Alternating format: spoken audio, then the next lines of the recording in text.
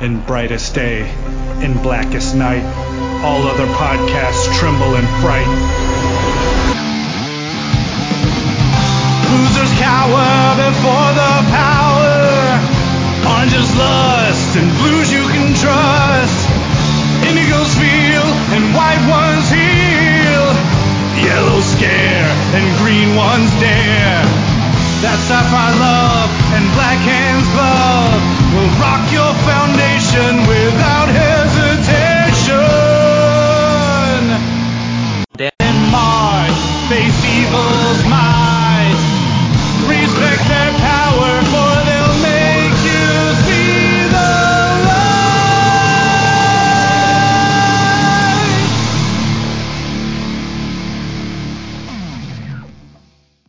Hey everyone, I'm Mark Marble.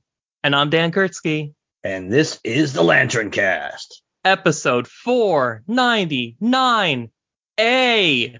Yes, we can't do 500 without Chad, supposedly. I don't think that's true, technically or legally, but we won't. Yeah, it's probably not in the fine print of the contract, but we do try to do the right thing once in a while. Yep, not a lot of fine print on those napkins. Anyway, but that's okay, because who needs Chad? Because we have all of Wakanda to keep us company this time, Mark, because we finally have the long-awaited sequel to Black Panther, and part of me can't even believe it finally came out. I guess that sums it up nicely. I think so. Yeah, for multiple reasons. It seemed like this was the only movie probably that is going to seem even crazier when it finally comes out. Well, not counting Avatar, because that's a whole different animal. I'm sticking to the MCU. Is Guardians, because that movie is going to be 6 years since the last one by the time that comes out in May. But yeah, I wanted to go back and watch the original, which I didn't get to do. I got suckered into watching the Elton John concert on Disney Plus last night instead. That's similar. I see how you aim at one and hit the other. But yeah, I wanted to do I thought the week leading up to going and seeing this movie, I'll watch the first. I'll watch Civil War, and then I'll watch the first Black Panther, and then I'll just kind of segue into this, and I just ended up forgetting. Not because I didn't want to see the movie, but just because plans and show dates kept changing. I did watch the Marvel Legends, those little 3 ones they brought in for tying it into this movie with T'Challa, Shuri, and Dora Milaje. So I did watch those for what it's worth. But I still want to watch it because, again, I don't actually think I've seen Black Panther since it was out in the theater. I don't think I meant to watch it a couple of times, but this is the most interest I've had in going back and revisiting it, because I just want to see how I feel about that movie after seeing this one, because I surprisingly enjoyed this movie for a movie that I had really no interest in going to see. Really, because this is the movie. This is other than Spider-Man or something, this was the Phase 4 movie that seemed to have the most anticipation surrounding it for most people, because and part of it, of course, was to see how do they reconcile the real world events hanging over the cast, but also Black Panther was one of the standout breakout hits as far as next generation MCU properties went. I still think that's probably one of their better movies. And critically, it's their best movie. Yeah. My concern about this movie, and it turned out not to be true, and that was a good thing. My concern about this movie was that this was going to be, it may not have been a one-trick pony, but it was going to be where if you weren't so emotionally invested in feeling so depressed about the way this movie began and what they were dealing with, that essentially if you weren't one of the people that was tearing up or crying after the Comic-Con Black Panther trailer, that this movie would basically not have anything in it for you, because that was going to be all that it had going for it, that it was going to be raw, emotional audience manipulation. And that's understanding that that's pretty much what art is in most of the time anyway, is that you're trying to manipulate your audience to either feel what you want them to feel, or just to get, or out of curiosity to see what they feel. because you know it can go different. You're just curious to see what the reaction is. So all art involves manipulation of the audience. But I was afraid this movie was going to be like blatantly that. It's like, hey, we want you to feel totally depressed and downtrodden for like 85-90% of this movie until we tell you now you're supposed to feel better and hopeful. And I'm not saying there's not elements of that in this movie, but it's handled well. I think for me, I thought about this a lot after I got out. I mean, it's a long movie. Could it have been a little shorter? Yeah. I'm not gonna. I was never bored though. This wasn't one of those things where, hey, I'm looking at my watch as the movie's like turns out to be, 2 hours and 40 something, like 2 hours and 40 plus minutes. I was never looking at my watch, but it dragged somewhere in the second act with all the stuff with Namor and with Talakan and all that. It dragged a little bit during that part of the movie for me, but I wasn't bored. But what I liked about this movie is now we knew the ghost of Chadwick Boseman and T'Challa was going to be hovering over this movie. That was a given. But what we didn't necessarily know was that the specter of Killmonger was going to be so heavy in this movie. And it works because that makes it a true sequel. Because the ending of the last movie, there's all these undercurrents, all this resentment, all this anger, all this frustration about how different people did different things related to Killmonger, that it all kind of bubbles up at different times in this movie. And I think that works really well. The fact that you have obviously the Queen has a lot of resentment towards Okoye because she was not someone who was willing to basically stand up and try to stop Killmonger right after T'Challa got quote unquote killed in Black Panther. Because Nakia was the one who was trying to get her to join them and to basically overthrow Killmonger before he officially was coronated. It's like, well, my loyalty is to the throne, not to whoever sits on it. Until, hey, guess what? Everybody knew he was an asshole. That's one of the consistent things we'll talk about related to Killmonger later on, I'm sure, as we talk about how the movie plays out. But just the idea that the Queen has so much resentment towards Okoye for that. There's obviously M'Baku has, along with the fact obviously that Okoye's husband was loyal to Killmonger and helping set the stage for him coming in and taking over. You had the small council that Shuri kind of basically the Game of Thrones small council in Wakanda that Shuri has a lot of issues with because they were all too willing to go along with Killmonger's agenda. And M'Baku has similar feelings towards Okoye and everything else. So it's really interesting how they don't kind of just sugarcoat it like it's like, oh, all's forgiven. It wasn't like that. And I think that also factors into how Shuri's journey in this movie.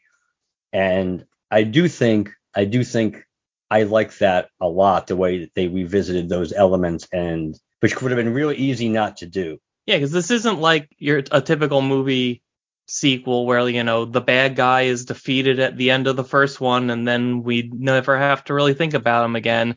Like Killmonger wasn't just the dude that T'Challa had to fist fight until he went down.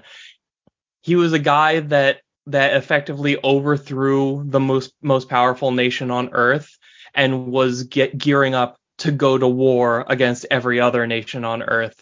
And that happened like a week before Wakanda revealed itself on the international stage. And everything like there's nothing inconsequential that happened in that first movie as regards to Wakanda's status and its leadership. So going forward, it's kind of impossible not to carry that baggage because so much of what it means for Wakanda to exist now is going to be its existence in the context of the greater world. And those are the exact ideas and problems that Killmonger was so pissed off at them for never wanting to think about. And now it is the everyday of their existence. That is also true. So you have, when you look at how all the other in this movie, how all the other nations are looking to get their hooks in vibranium and now trying to hey, it's not fair that Wakanda. Of course, we find out that Wakanda isn't the only nation that has some kind of stores of vibranium. But the fact is that the world at large thinks it all belongs to Wakanda. And hey, it's not really fair that Wakanda is keeping it all to themselves. And obviously they not so subtly kind of tie that into colonizing and the colonial era and things like that. But it is true that on one level, you do kind of see the outward threat that the world is, which is a good reason why Wakanda stay to themselves to a certain extent. But with Killmonger, I do like I pretty much everything I'd heard about this movie was true, except unfortunately whether they actually shot it or just decided never to shoot it. That Doctor Doom scene is something that I still wish if they did shoot it. It's criminal they didn't put it at the end post credit, because it wouldn't have ruined the friggin' movie. Literally the movie had ended and then you threw in a scene. But everything else I had heard about this movie pretty much played out, except I heard about the Killmonger scene that Shuri, after Shuri is able to successfully manufacture the artificial version of the purple flower, and she goes to the ancestral plane. Obviously, they did. I mean, I know they did think briefly about doing a CGI Chadwick Boseman. I'm so happy they did. Like in a world where Disney thinks it's a great idea to make a CGI abomination and pretend it's Luke Skywalker, the fact that they did not try to fake a Chadwick Boseman appearance in this movie anywhere, and that the one time you do see him, it's at the very end and it's brief clips from the first Black Panther movie. Like I was beside myself because I had no idea that Disney would do something tasteful. I mean, they could have pulled it off if they didn't use this. Let's put it this way: if they actually used real images of Chadwick Boseman, and they actually did, basically they made sentences out of his actual words, like they've done with Star Wars and stuff before, like the way they've done that in the Force Awakens and things, and they could have physically done it. I believe they could have. My issue is like the place, like the worst place to possibly do it is in a movie that largely revolves around mourning his passing. Like you may as well drag his physical gravestone across the screen if you're going to make a CG Chadwick Boseman. Oh no, I agree. I wasn't where I was going with is that they could have used actual Chadwick Boseman and then just taken clips of his own dialogue and put them together to make new sentences, like they did with like they did combining like Alec Guinness and Ewan McGregor and Obi to make an Obi-Wan statement and words together. Like I think in the Force Awakens, when she touches the lightsaber and she has that kind of like that force back, and that is both Ewan McGregor and Alec Guinness combined when it says, Rey, these are your first steps. That I think it's Rey is Alec Guinness's voice taken from a clip from New Hope, and then Ewan McGregor just says these are your first steps. So but they could have done something like that. But yes, but see, that's interesting because you think about it. That's one of those things where if the script hadn't been rewritten by choice, by no choice of theirs, they were forced to do it, that's something that that Killmonger scene in the ancestral plane with Shuri would not have taken place. But in this movie, based on the journey that Shuri is on, it does make sense that she encounters Killmonger because she's on a very dangerous, similar path to turning to the dark side. And of course, because that's where her mind or her heart is, that's why she sees who she sees from a plot perspective. Yeah, and if you're like me, who followed no news about this movie, seeing Michael B. Jordan show up for 5 minutes was a cool treat. But the thing that I had heard about that scene, which concerned me, was that when I heard about that scene, it didn't make it sound so clear that Killmonger was being Killmonger, which is that he's an asshole. They almost made it sound like he was actually going to be giving her sound advice. So almost like he was redeemed. And I would have had a problem with that because the people who still insist that Killmonger was right when he's not. And every time we've seen Killmonger in any version, including What If and all the Black Panther movies so far, it's clearly that he's not right. He's wrong. Doesn't mean there's not snippets of why he's thinking how he's thinking isn't justified. But he's so anti-T'Challa as far as his worldview and everything else. It's clear that he's wrong. Well, Killmonger is one of those. He's one of the most interesting villains, like kinds of villain, where when he, like, the things he is arguing for are pretty much objectively correct. Like, he's like, oh, what? Oh, hey, there's this African nation that had fucking spaceships when the rest of the world had muskets. Why didn't you force slavery to end at any point?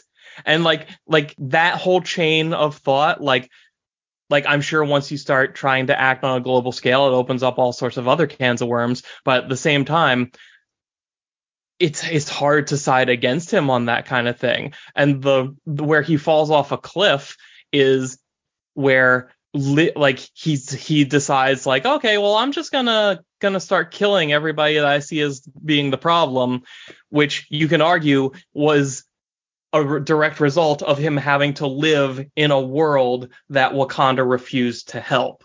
So, but like for me, Killmonger is kind of like up there with Magneto in terms of, like, no, he's more or less right, but he's taking things to absurd extremes that aren't ultimately good for anybody. But yeah, I've only seen this movie once in theaters, so I don't exactly remember everything that he said to Shuri in the dream, but it's like, it definitely wasn't an Obi-Wan Kenobi Force Ghost moment. No.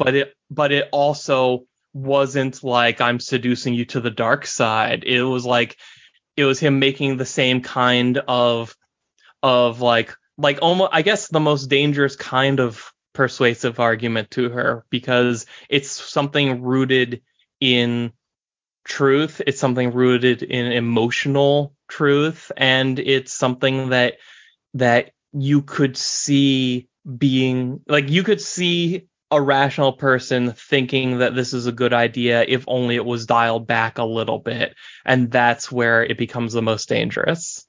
Yeah, and he was appealing to her, and it was resonating a little bit with her, not completely, because obviously she's never going to forgive him for what he did to T'Challa, and another important thing, which we'll come back to in a second, but because of how vulnerable she is, and because of the fact that she has lost everybody at this point. She now, which was kind of crazy that they killed off her mom, they killed off the queen in this movie, so now she's down, her, so basically the king, the father, and then T'Challa, and now the queen, they're all gone. So Shuri's on her own, and she's got all this anger and all this frustration, and that's kind of like anakinizing her and putting her on the verge of a tipping point. Not because she's going to be seduced by anybody else, but just because she feels this is the path to make herself feel better, which of course ultimately it really wouldn't if she went down that path.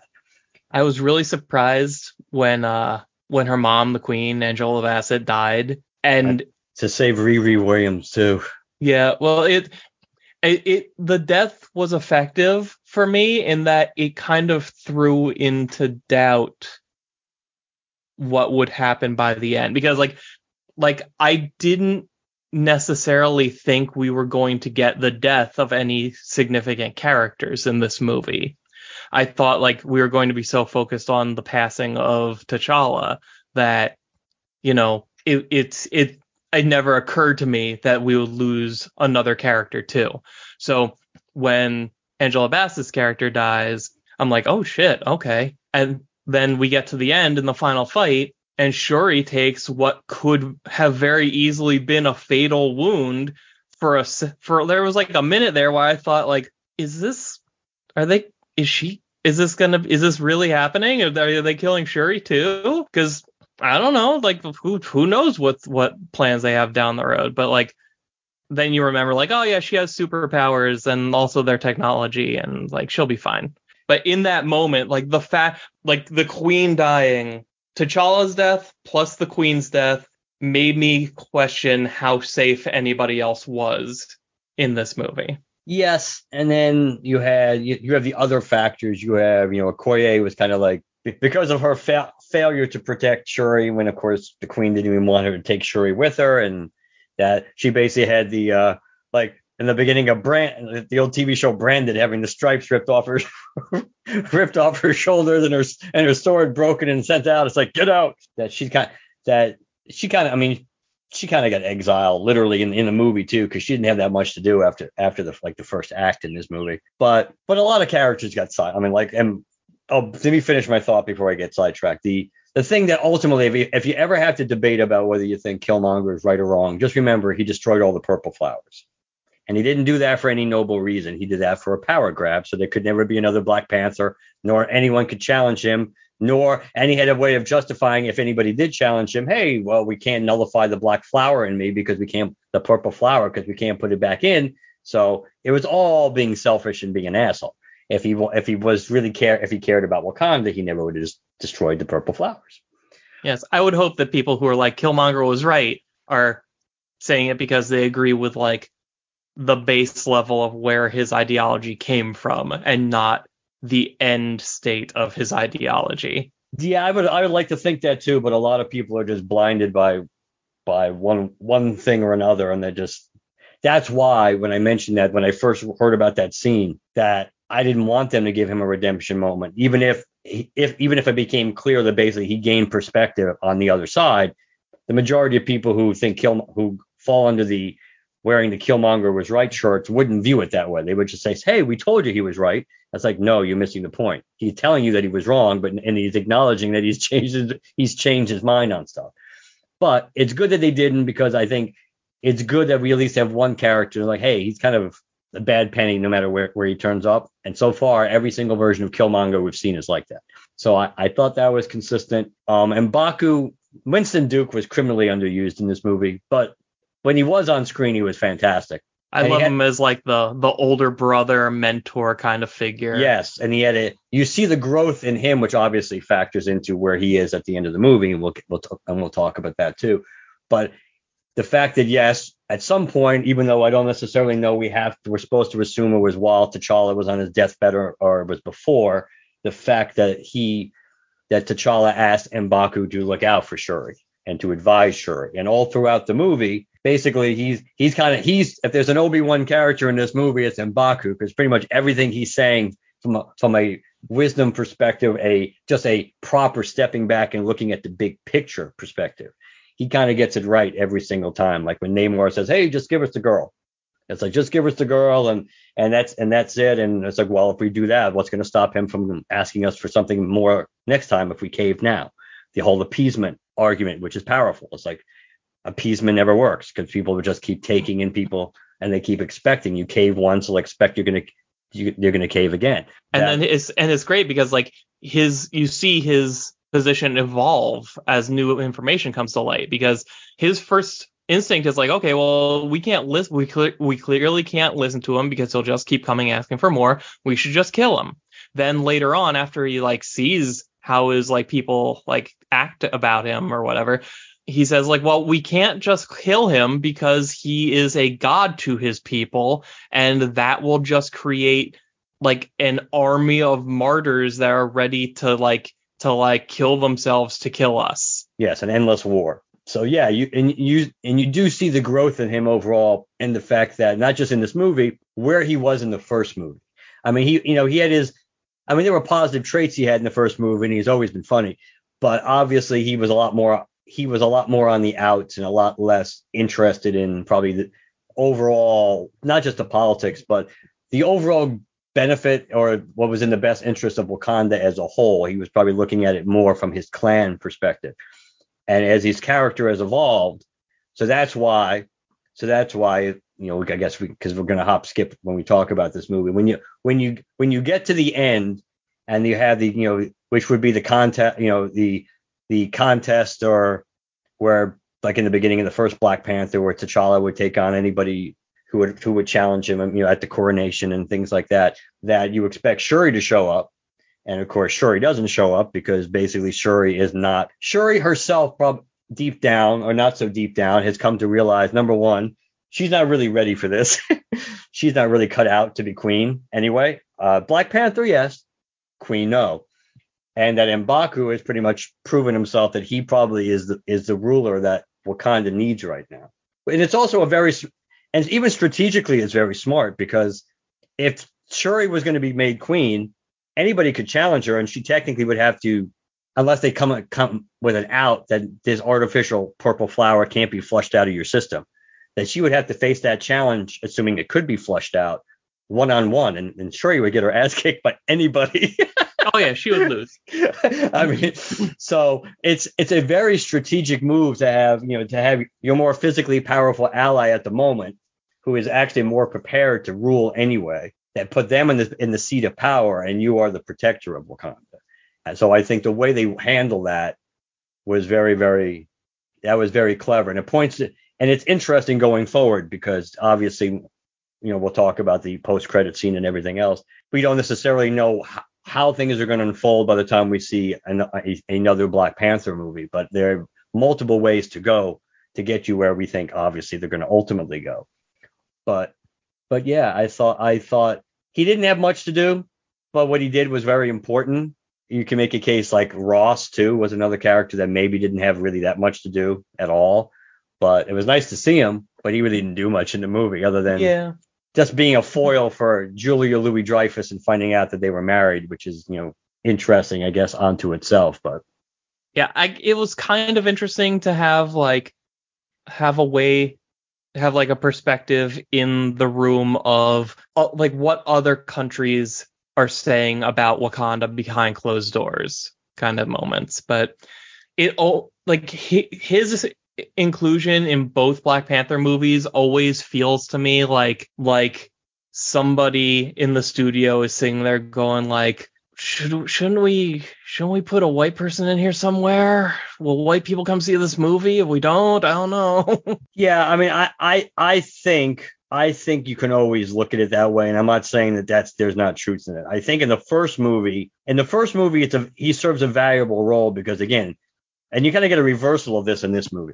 Then the first movie is like the whole world thinks Wakanda is this backwards country and they have nothing to offer, and then he realizes how incredibly advanced that they are, and Wakanda has kind of a comeuppance in this movie too because they think they're the most advanced country, and they are overall. But they think like they're the only country in the world that has vibranium, and they only have this amazingly advanced, the most advanced society that nothing even comes close to on Earth. And then you find out they're wrong, that their whole identity is built around being vibranium this and vibranium that. And it's like, well, guess what? They don't have all of it. So the reasoning, it was a good retcon though. It was the idea like, well, most of the world is water, so if another vibranium meteor hit the ocean somewhere, probably nobody would have found it.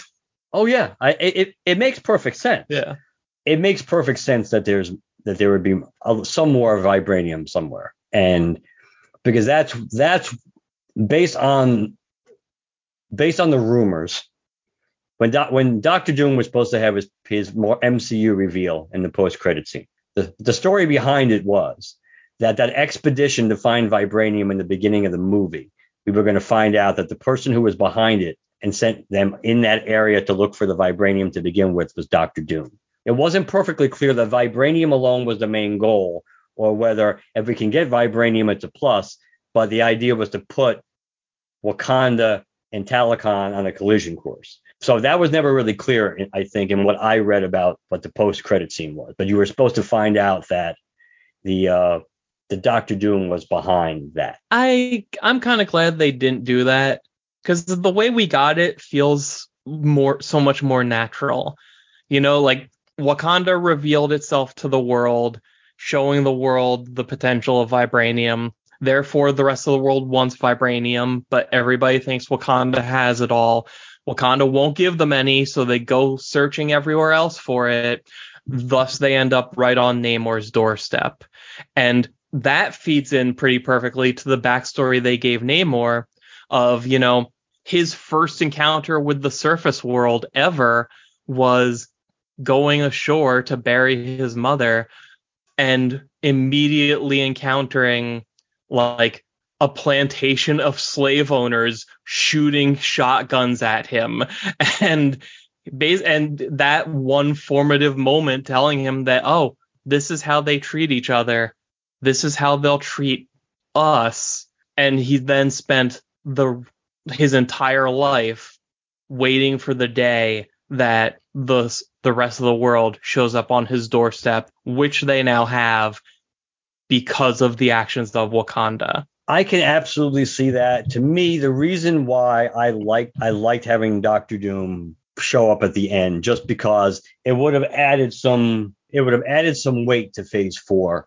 It would be pointing the direction into Phase 5, heading into obviously building towards Secret Wars, and it would, on some levels, I think it would have erased a lot of sins for Phase 4 if you had this that that not only is Doom coming, Doom is really here, and he's already had influence to a large extent on the MCU.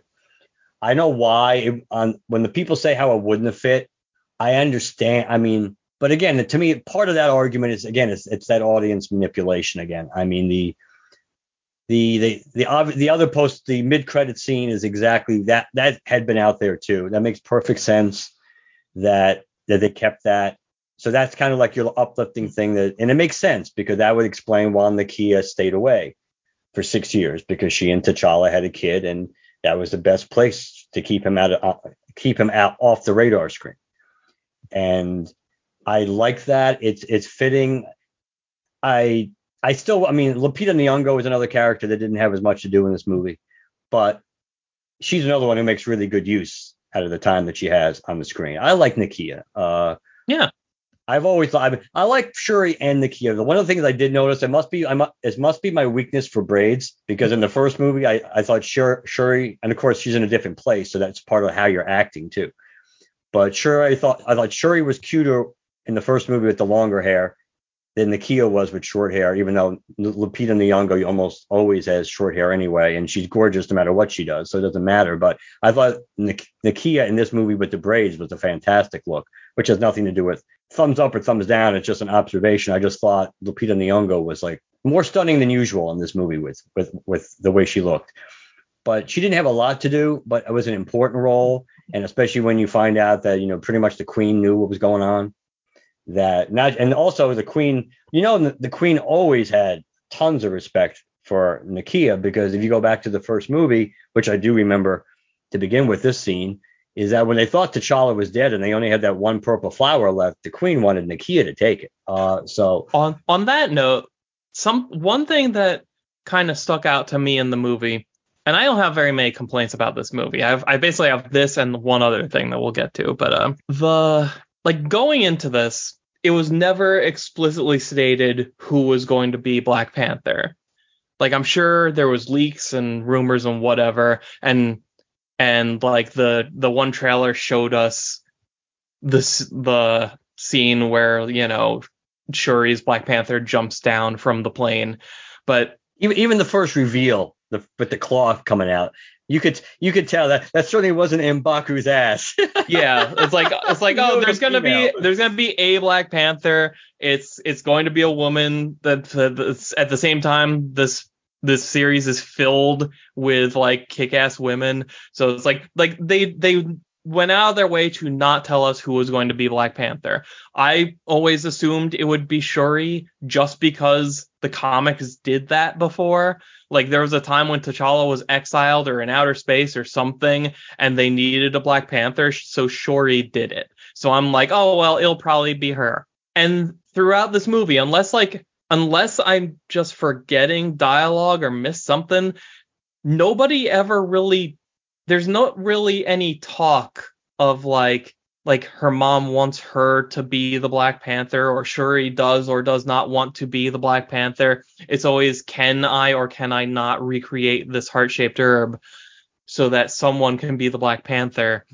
And then she recreates it and then just sort of hops up on the table and is drinking the thing. And I'm like, I feel like we like missed a step here. Like, has everybody been just assuming that she was going to take it? Like, is this even a thing she wants? Because like, part of me thought like you could have kind of easily looked at this as like teeing up Okoye for it, especially since she needed like enhanced gear for her grudge match rematch against that other not Atlantean guy, but yeah, Atumna, right? That was Atumna in this. I think so. But it struck me as kind of weird how like the movie just treated it as a given that, well, of course this will be Shuri's thing that she does. Well, I think they work around it, I think, to a certain extent, because by conveniently putting the people together, they do, while she actually is able to really convenient, do ex machina, being able to use that bracelet that Namor gave her as a gesture of peace, and trying to convince them that, hey, our societies are pretty much alike. That's more just conveniently enough had the right material, along with having T'Challa's DNA and everything else to fill in the gaps, basically like Tony Stark making the time GPS. It's like, we'll take a little piece from this, a little piece from this, a little piece from that. Yeah. But they work around it because the only three people that are really there when she's working on it are Nakia and Ironheart, and you're not going to give it to Ironheart because she's not. The other person there is the person they tried to give it to in the last movie. Yes, but don't forget, even though well, we don't know if I don't remember the whole conversation, but I don't know I don't think Nakia was gung ho to take it either. Oh no. But don't forget, now she wouldn't anyway because she has her son. She wouldn't want to do it no matter what. We don't know that yet, but she's got a more. But the reality is, so based on circumstance and based on the fact that much like a lot of these science, the genius characters we see in these movies, that at the end of the day, they're not going to have some schlub test it anyway in case it goes horribly wrong. They feel like if someone's going to test it, it better be me. But also, this is an excellent vehicle for Shuri to get her revenge personally. Oh yeah, absolutely. Because that's what she wants. She's full of rage and anger about everything, and now it's having Namor killed the queen. Whether he intended to really kill her or not doesn't really matter. I mean, he set it up where the odds were not looking too promising that he wouldn't. I mean, you don't throw a fistful of grenades into a room with somebody standing in it and then get to say, "Oops, I guess she died." Yeah, I mean, I'm being really more devil's advocate than usually I am, and I try to be. That the reality is, he was trying to get the point across. Hey, we could have taken you all out, but it's not what we want. So take care of your dead. Think things over differently, and then we'll talk. So, but yeah, it was absolutely a means to an end for her. And plus, what was it like? What did the computer say? The AI said like it was like 97% or whatever it was a match. So that certainly was and plus it also goes back to whether you like this or not, the way they handle the fact that when T'Challa, who dies because of a virus, we don't know what virus it is, that when she's that she is desperately, was in the beginning of the movie, is trying to recreate the purple flower, thinking that if she basically can give him a fresh dose of this, maybe that'll help cure the virus, and she can't put the pieces together. Now we know Shuri's been working on this logically because it's Shuri since the end of the first movie to try to recreate it. She just hasn't been able to do it. But they do kind of give you the caveat, which I'm not sure some people took issue with, that they basically say that, they basically made it sound like T'Challa was too prideful to let anybody know how sick he was until it was too late. And if he had just basically if he had let Shuri know, that maybe Shuri possibly would have been able to at least come up with a version of her purple flower that wouldn't have been like we got at the end of the movie, which was almost a perfect match, but would have been maybe a 30, 40, 50% chance of being able to recreate at least some of the chemical reaction that might have been enough to save T'Challa. So some people I know had issue with the fact that they basically make it sound like, he was just too arrogant and too prideful, or to not everybody let his inner circle know how sick he was until basically he was pretty much dead. Well, here's the thing. Let's talk about this for a second, because this is the way T'Challa dies in the MCU is something that absolutely 100% cannot be talked about just as the way the character dies in the MCU.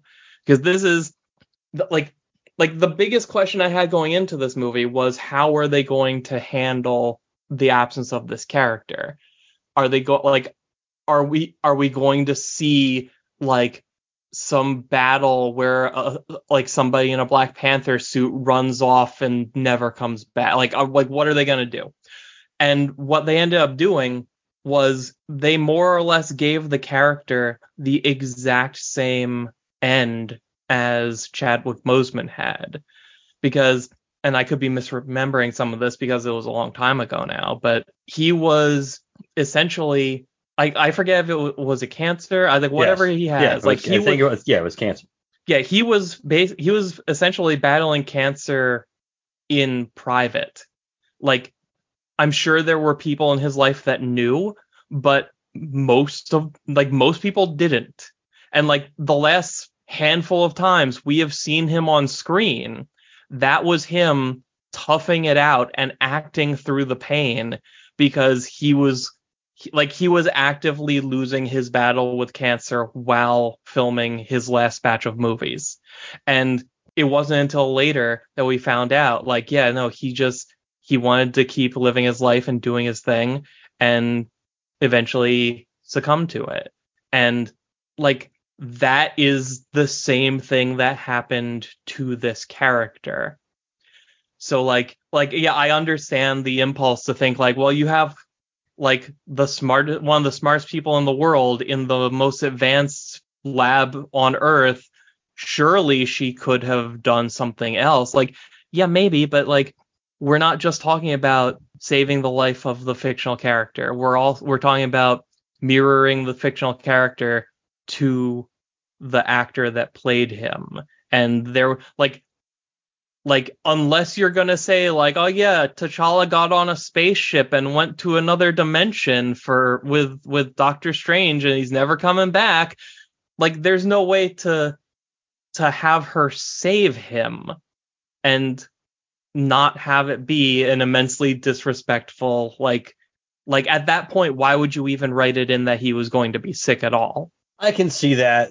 You also, the one other thing you have a problem with, I mean, you could have a problem with is we know their technology exists where you could very easily just throw them in a cryogenic chamber until you have a cure. They could have done that because we know they had that technology. Hell, they had that technology. The Hydra had that technology for Bucky, like in the 60s and the 70s. Yeah, but it's the kind of thing where, like, if you really want to go down the road of like poking at it from a lore perspective, then there's just as much you can say to excuse why they didn't. Now, how about the fact that he's the fucking king, and if he doesn't want you to do something to help him, you don't get to do it, or you'll get exiled or thrown in jail. And he's like the king and the Black Panther. That's like double king. You gotta listen to it. It's like I love getting into the weeds on like geeky stuff, but like this is not one of those cases. Like, they did what they did because of what the reality was, not because it crosses every T and dots every I of like the fictional continuity. I agree. I personally didn't have an issue with it. I just know I remember reading stuff about that. It was some people did make mention of that fact. And my dad was actually, he told me going into this movie, he was nervous that the whole thing was going to be about mourning Chadwick Boseman, which, from a perspective, it was. But really what it did was, like, it gave every important character in this movie this one central thing to bounce off of.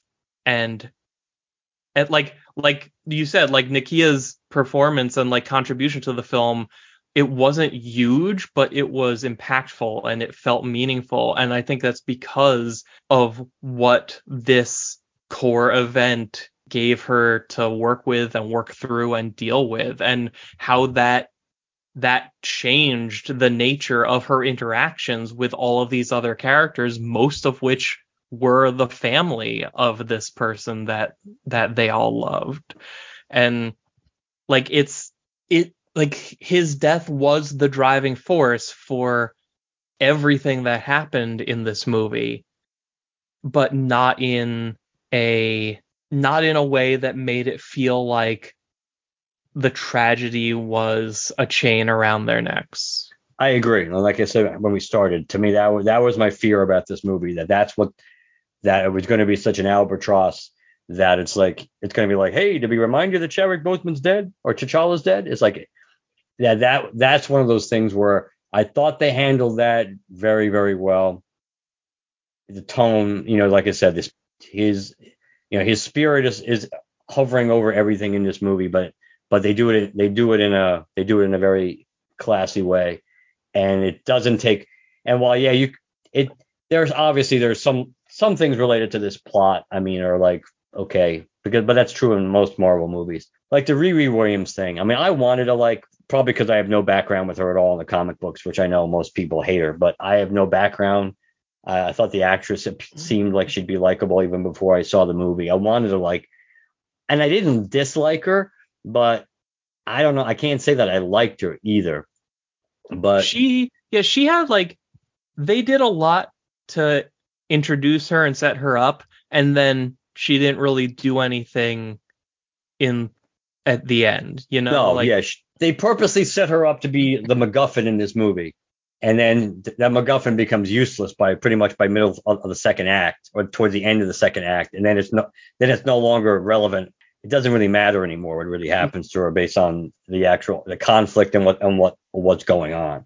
yeah. I And mean, I think on paper, like the way they justified her introduction makes sense. Like that made, like I was fine with like that whole setup of like, well, where did they even get this? Like, how could they have made a machine that can detect vibranium? Oh, well, like here's this kid genius character that we're introducing. I'm actually surprised that she was just some random college kid, because I thought like, oh, maybe she's going to. At first, I thought, oh, maybe she's someone from Wakanda who like loves like the the American superheroes, and she wants to be like Iron Man or something. Then I thought, the last movie ended with T'Challa and Shuri setting up these like Wakandan outreach centers that were going to like specialize in like, teaching like science and technology and all that kind of stuff. Is she going to be someone who kind of comes up through there? So I don't know. I just thought it was kind of strange to make her just like, here's a child prodigy basically who is building impossible things out of junk in like her uncle's garage, which, you know what, I mean, the MCU has plenty of those kind of characters already, so it's not like she's out of place. It's just like her ultimate contribution in this movie was to shoot Namor once so that he can fall in the Wakandan ship and have Shuri take care of him. So I mean, for me, I really do love her Ironheart armor, like what the suit that they make in the 10-day window that Namor gave them for some reason, but it's is like a really cool, sleek looking set of Iron Man armor, and I hope to see it again. I hope to see her and that armor suit again, and I'm sure we will, but this like just sort of set her up and then looked in the other direction for a while, and I want to see more with this character. I'm torn about whether I thought the way they introduced her worked all that entirely, because of the fact that we know, I mean, she's being introduced really so because she's getting a Disney Plus show. So that's how they chose to introduce her in this. I think what you said would have made more sense if she was somehow part of their outreach program, or she basically had, let's say she had earned a scholarship and she was working in Wakanda, or even if those plans had already kind of like come to fruition to build that machine, and she'd already moved on to something else and hadn't even thought about it anymore, or that's how she developed it, and then maybe somehow those plans got leaked or got hacked or something. It would have been nicer to have more direct ties, I think, to Wakanda. I would agree. That's why it kind of seems a little bit forced, but I mean, in terms of like the bigger picture of the MCU, this should be a movie that people like, just because it's like, all right, we got a new Black Panther, we got the introduction of Namor and all his people, we got Ironheart, and everybody like, this was basically one big introduction table setting story for all of these people so that they can be used in other stuff later. yeah, and just like even the stuff with like Ross, you're going to assume. I guess you're going to assume at this point Ross is going to end up going to Wakanda. I assume so. I mean, Yeah, where else could he go? And that was an interesting subplot too, because they're clearly setting him up. I mean, no matter how you justify it, he is being he really is committing treason if he's working against his own government. So, but in the movie, we're supposed to be quote unquote rooting for that. So it's kind of it is talk about manipulation. I mean, that is a very interesting decision that because he having not just personal ties to Wakanda and especially to Shuri for saving him, but just having a close relationship with T'Challa and everybody in Wakanda, that from his time there, that he understands Wakanda and he has certainly loyalty to that, but yet, he is kind of leaking them information that he shouldn't be, well, arguably he shouldn't be leaking them if he's still going to be working for, the government. If he's, that, so it is interesting, just the whole dynamic about how Julia Louis-Dreyfus and her character, what her real motivation is, period, which of course probably we won't entirely have a clear picture, maybe at least until probably the Thunderbolts movie entirely, I think, what's going on. We know she's up to no good on a certain extent. I mean, that's pretty clear that she has her own agenda. We're just not going to really know exactly what that agenda probably is, at least until the Thunderbolts, and she's going to be a major player in that movie. Did you like Namor? I did. Namor is a character. I mean, the MCU had an advantage going in that they were going to come up with like a new version of Namor designed more for the mass audience to latch onto. And Namor in the comics is a character that I've never really cared much about. Like every now and then there's a story with him in it and I like him in it, but I never walk away from it as a Namor fan. This time, I don't know, like I think like I don't know the name of the actor that plays him. I'm terrible with names, but I think he did a really good job. And as he was kind of giving Shuri the tour of not Atlantis. That was another thing. I was surprised they didn't go with Atlantis, but it makes sense for the purposes of this movie. Giving the tour of, what was it, Talokan. Yeah. And just like here's how this came to be and what we've built, and here let's like go like say hi to some of the people that live here. And like, I don't know, this version of Namor and the society he lives in and rules over, I don't know, I kind of like it. I like it.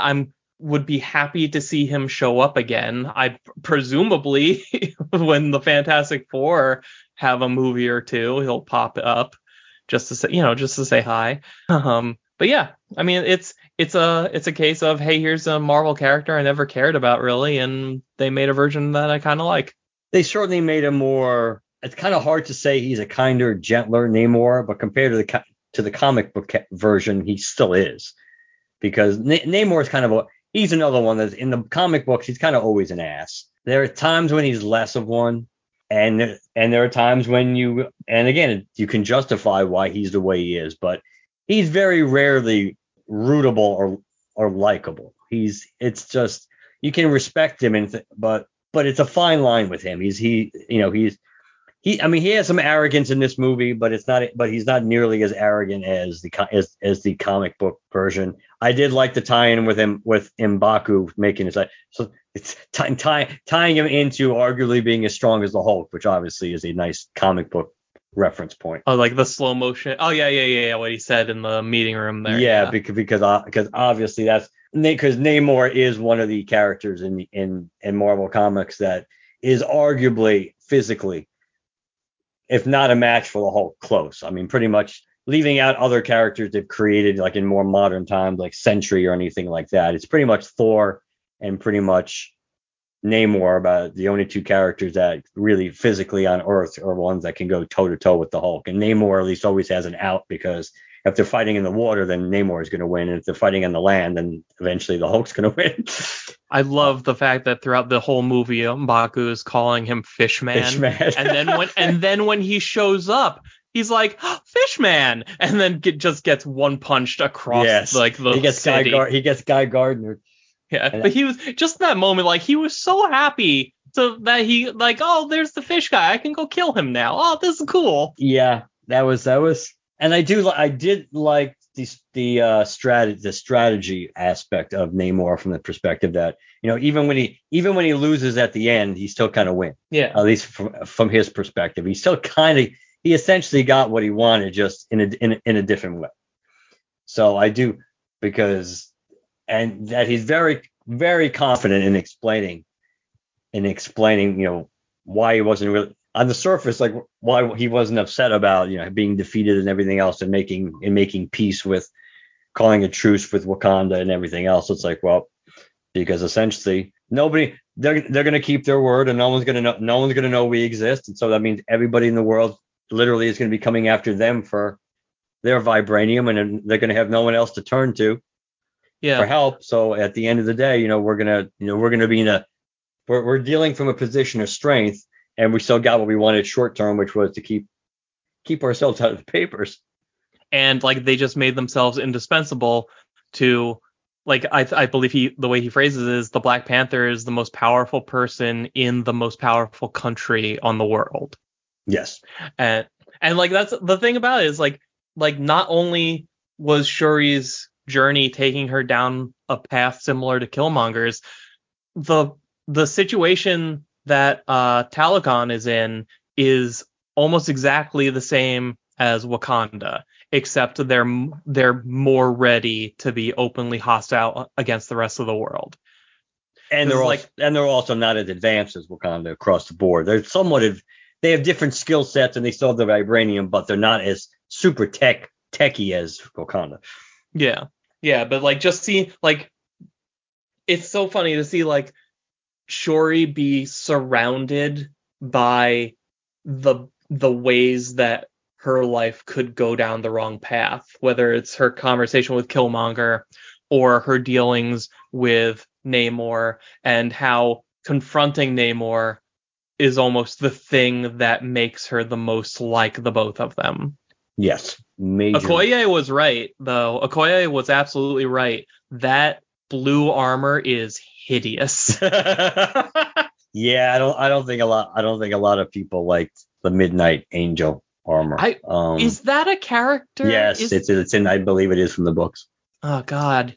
Yeah. That one, that wasn't a plus. I did like the fact that, Shuri's costume, of course, included some of the elements that we expect from Shuri with guns and things like that we've already seen her use. Yeah, there's retractable Mega Man cannons on each arm. That was awesome. Yeah, kind of almost like Cyborg Superman's gun too that he has on his arm. That is cool. I do like, some people pointed out, like, her fighting style was more cat-like than we've seen before.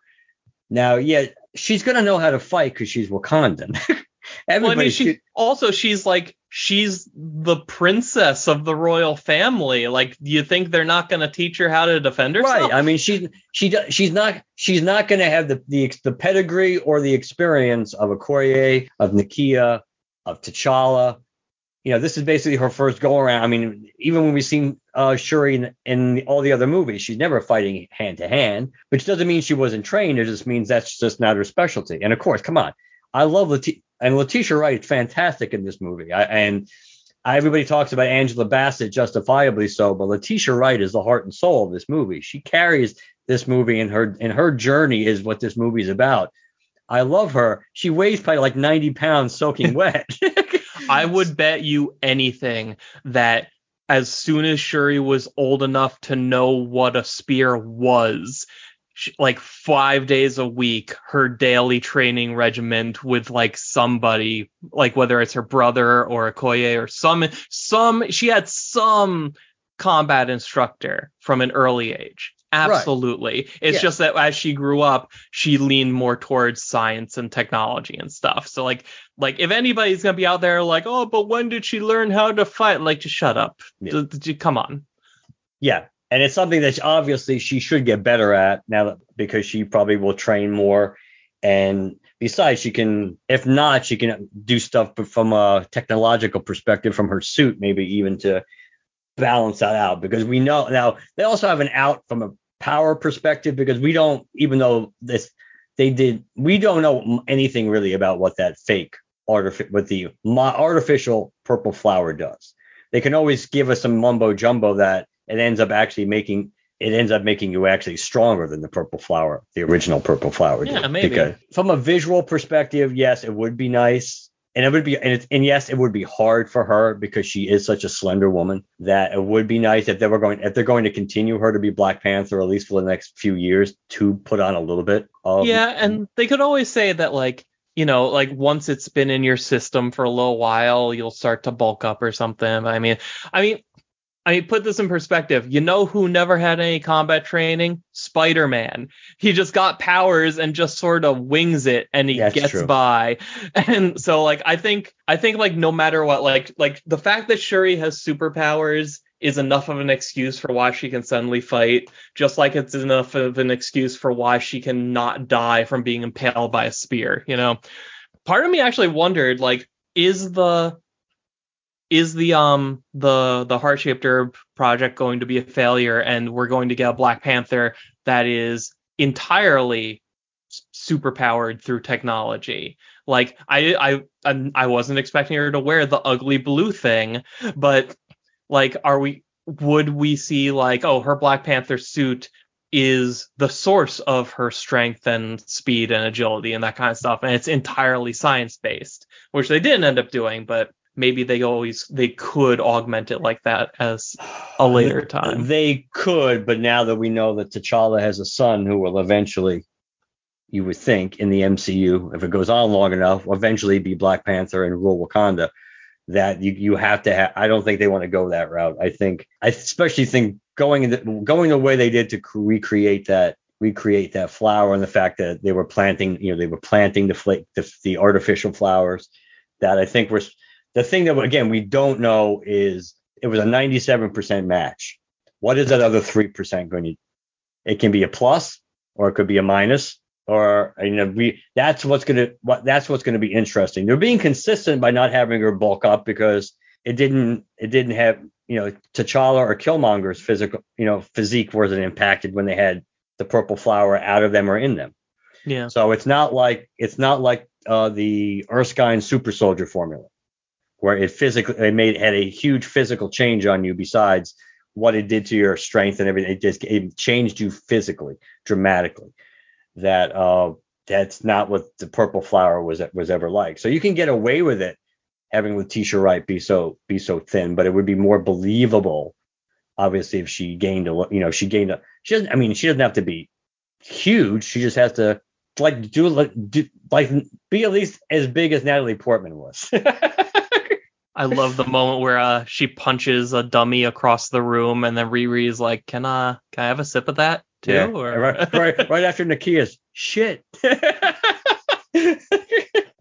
For me, this is, if it's not my second favorite Phase 4 movie, it's number 3.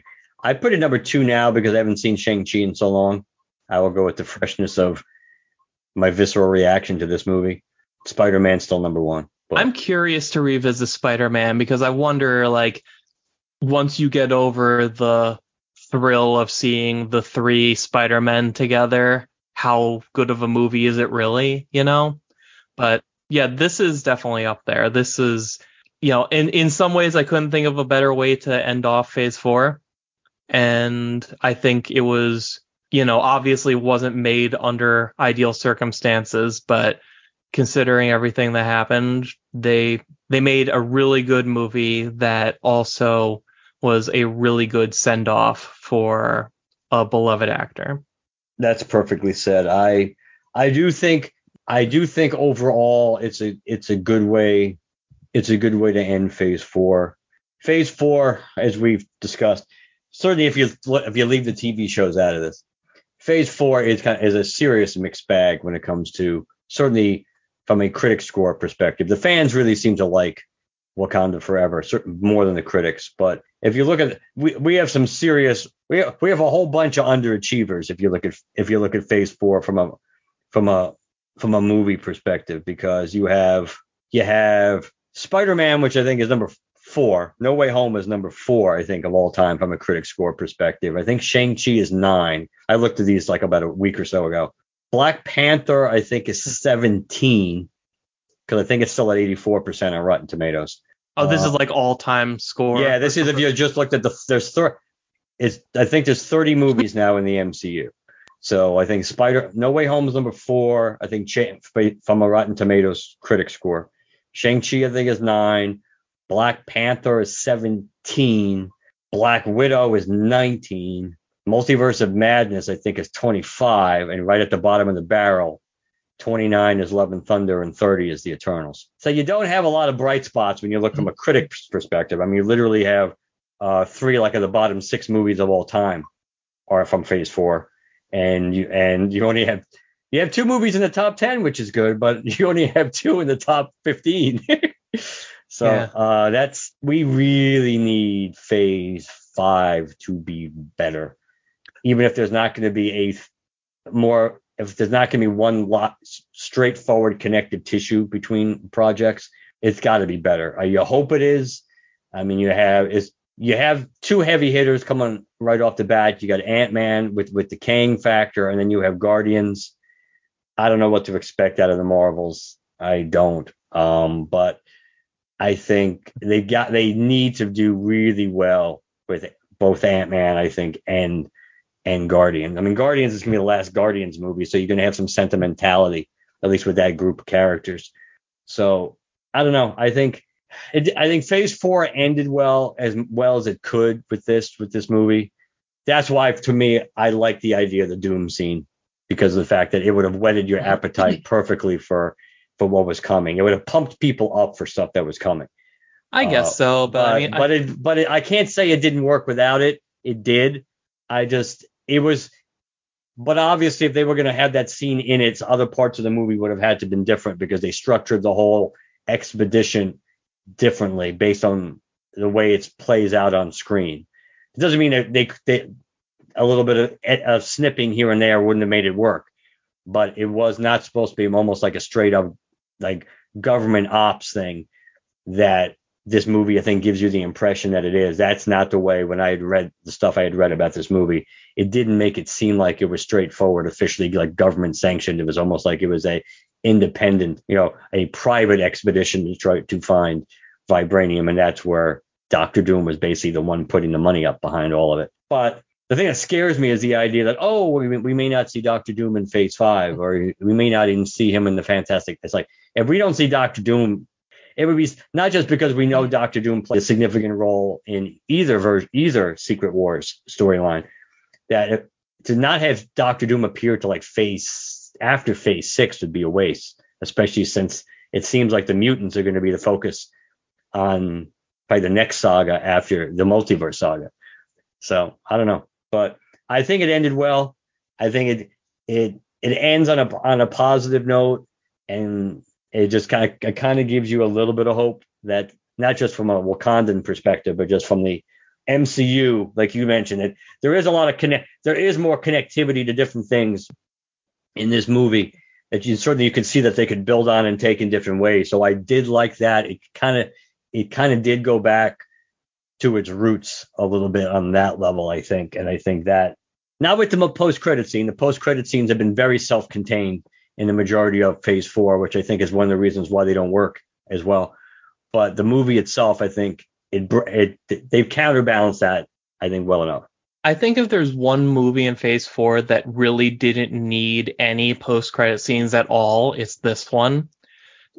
I would also very much like to see MCU Doctor Doom, but I feel like this isn't really the movie to tack something on that says, "Mwahaha, what's coming next?"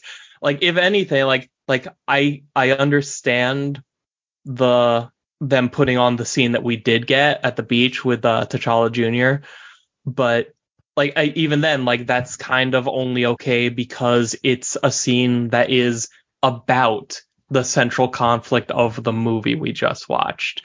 Realistically, I think the best way to end the movie, period, is the scene we got with Shuri on the beach with the sun right behind her face, going in and out of her memories of her brother, and just kind of with some low music playing and cutting to black.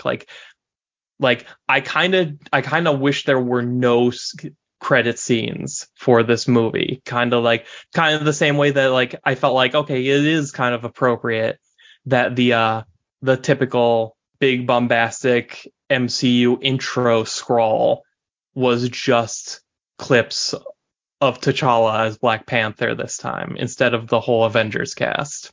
But yeah, this movie was super solid. Very few complaints. I can't wait to see it again. I walked out of that theater thinking like, wow, so much happened and that was so long. I need to process this. And I'm glad we did this like a week after that. But just kind of looking at Phase 4 as a whole, you know, like if I can understand still being disappointed with it if the thing that you're here for is the bigger picture and the connectivity of the universe. But when I look at this list, like I'm like, okay, well, Black Widow, that was okay. Shang-Chi was good. Eternals was bad. Spider-Man was good. Doctor Strange was good. Thor: Love and Thunder was bad. Black Panther was good. So like there's at least as far as I'm concerned, there were 2 duds in this whole lineup and a few that were kind of in the middle of the road and like a handful of them, at least half of them almost, that were really good movies. And that's not even counting the TV stuff, which I had no idea until I looked this up earlier that all of the Disney Plus shows are in Phase 4. That feels like it started so long ago. But yeah, I mean, the biggest problem with Phase 4 is that it didn't have an overall cohesive direction for the entire phase. Like it didn't have that target that the entire MCU was moving towards. And if that's a deal breaker for you, then yeah, there's gonna be frustration. There's gonna be a sense of like maybe you'll feel like a letdown. But that doesn't take away from the fact that there's some legitimately good stuff in here. And yeah, I mean, I guess like I feel like we talk about this every single time we talk about the MCU. Like is it a failing and a weakness that it's less connected in this phase than other phases? You say yes, I say not really. It's just down to personal preference at that point. But I think now that Phase 4 is over, well, I mean, after the Guardians holiday special. Is that part? I don't know. Is that really part of Phase? Is that still part of Phase 4? I don't know if it is. I don't know. I mean, I guess is Werewolf by Night part of Phase 4? Yes. I don't know. That's part of Phase 4. Oh yeah, Werewolf by Night is in Phase 4, so Phase 4 gets like 6 additional points. But I think Phase 4 is. I think the frustrations of Phase 4 are going to largely disappear now that we're out of Phase 4, and you can look back on it and see it as the totality of what it is and not have to question what it's doing or what it's there for, and just sort of take it on its own terms instead of like waiting to see what role it plays. I'm trying to get the answer to our question. Let's see. It's supposed to be the epilogue of Phase 4, I believe. That's what they said. Because that comes out next week, right? Oh, I don't know. I assumed it would be in December. Well, December is technically next week. No, actually, correct me. I said next week because I'm losing track of time. I think it might be November 26th. So it's at 5th. So it's this week. Oh, geez. Yeah. Why are they putting out a Christmas special this early? Hey, Thanksgiving is the new Christmas. Yeah, I guess. You gotta put out your streaming special on Black Friday so everybody can go to the store and buy it. But yeah, so I guess technically it's an epilogue of. So you are correct. That yeah, I think if the overall projects in Phase 4 were stronger, especially the movies, I think people would. I think it's easy for people, or has been easy for people to zero in on the lack of connectivity and moving the overall story forward in the MCU, where they're going.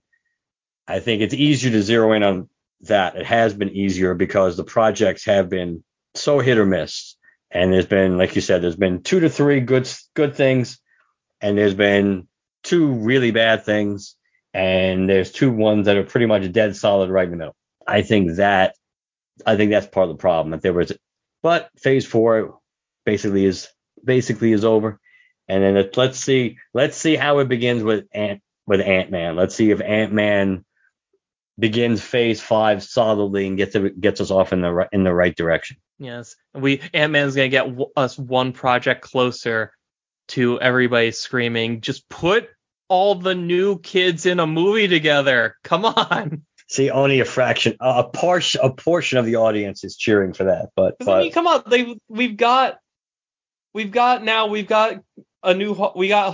we've got Miss Marvel, we've got Ironheart. We're getting they're not gonna call her Stature in this movie, are they? Who? Cassie Lang, Scott's daughter. No, I don't think not in this movie. I don't think. Either way, we've got at least 4 super kids that can be on a team together now. Let's do something. Yeah, but I don't know if that's going to solve the MCU's problem. You can make a case that will make it even worse because you're going to alienate the non people who are not in that age group. You're going to alienate almost everybody outside of that age group if that was going to be a huge focal point of, just like before. And we don't want to talk about this too much longer, but the reality is it's just like the longer we wait to find out who the hell the Avengers are, becomes just as much of a problem.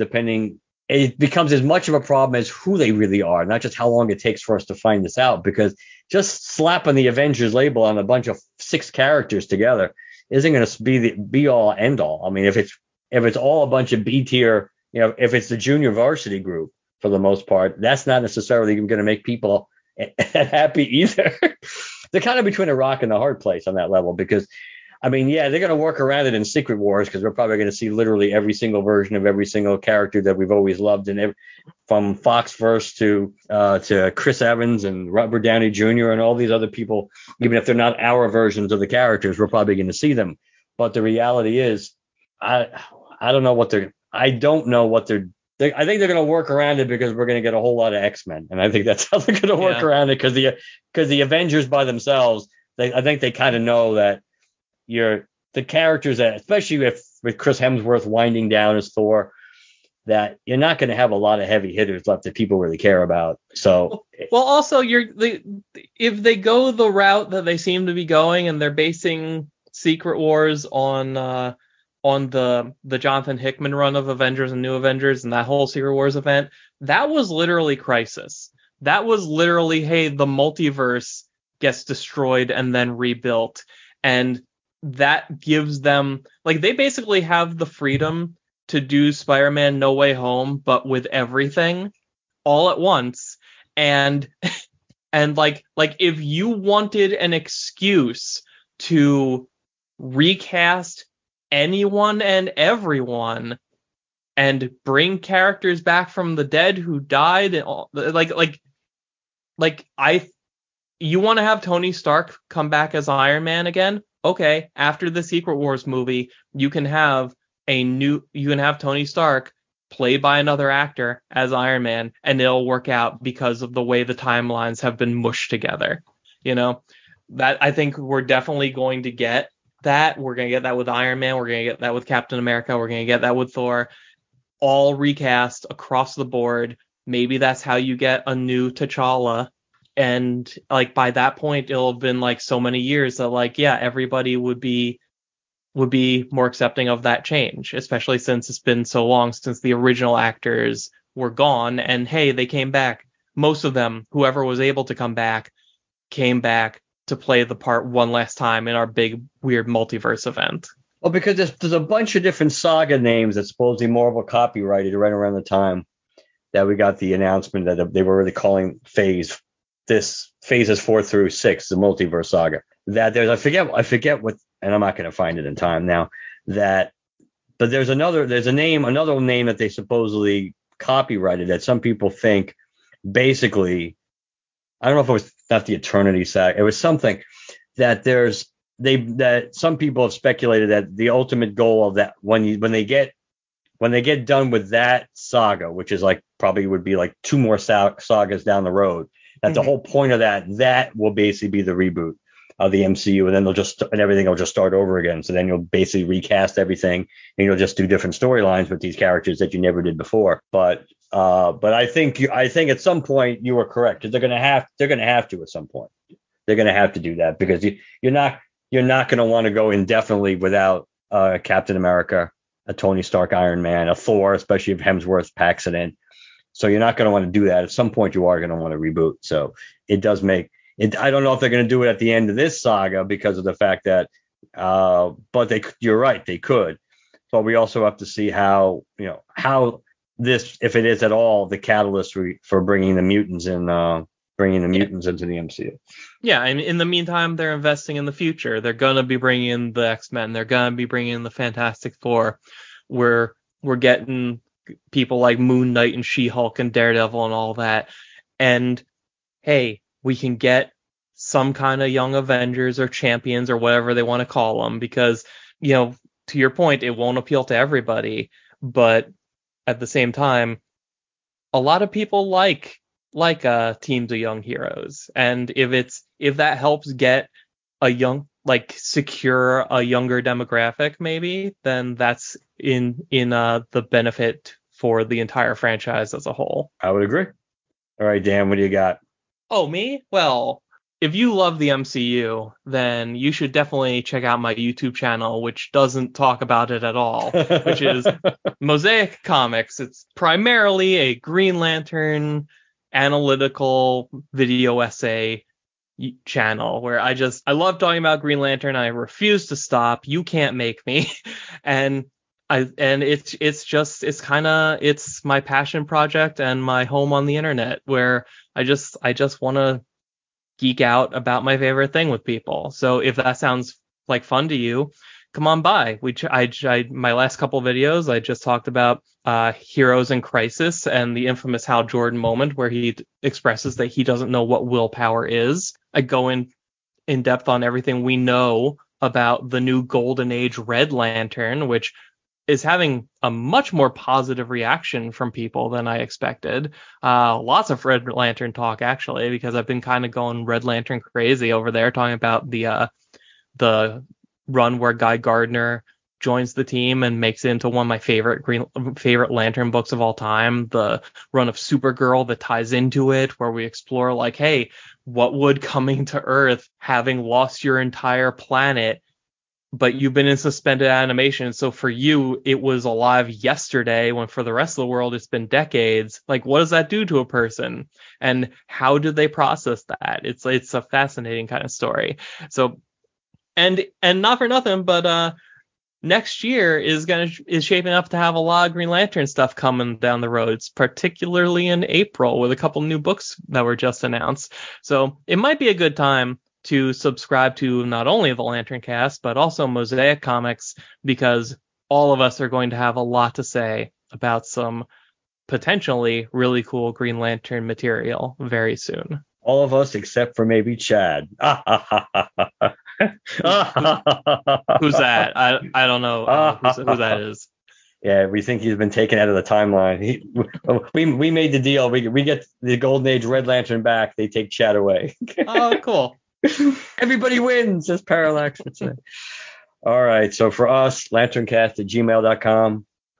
Website is LanternCast.com. You can follow us on Twitter, like us on Facebook, #GeoCast. We're on Apple Podcasts, Spotify, and Stitcher. So please leave us a positive review on all platforms you listen to us on. Last but not least, if you'd like to leave us a voicemail or a text, 708-LANTERN, and let us know what you think. And when's the next issue of Dark Crisis coming out, Dan? That would be the final issue, right? Yes. That's actually going to be later than the rest. This is Dark Crisis number 7 is December 20th. So it is plausible, and I should say it's more as likely that'll be one of the ones you and I do while Chad's gone, and we'll just leave it at that. He would miss the end of Dark Crisis. Yeah, I think somehow he could actually be okay with that one.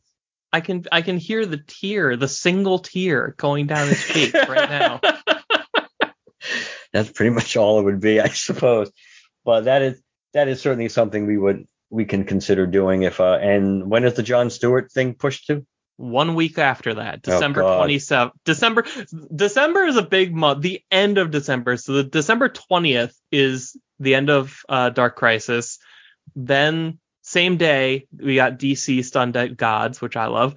Then 27th is Jon Stewart the Emerald Knight and Justice Society #2 and the Tales from Earth 6 Stanley celebration, which has the Just Imagine Stanley created the DC universe, where it's like an anthology telling a new story about each of them. So there's a new one about his Green Lantern in there. So the end of next month is gonna be huge.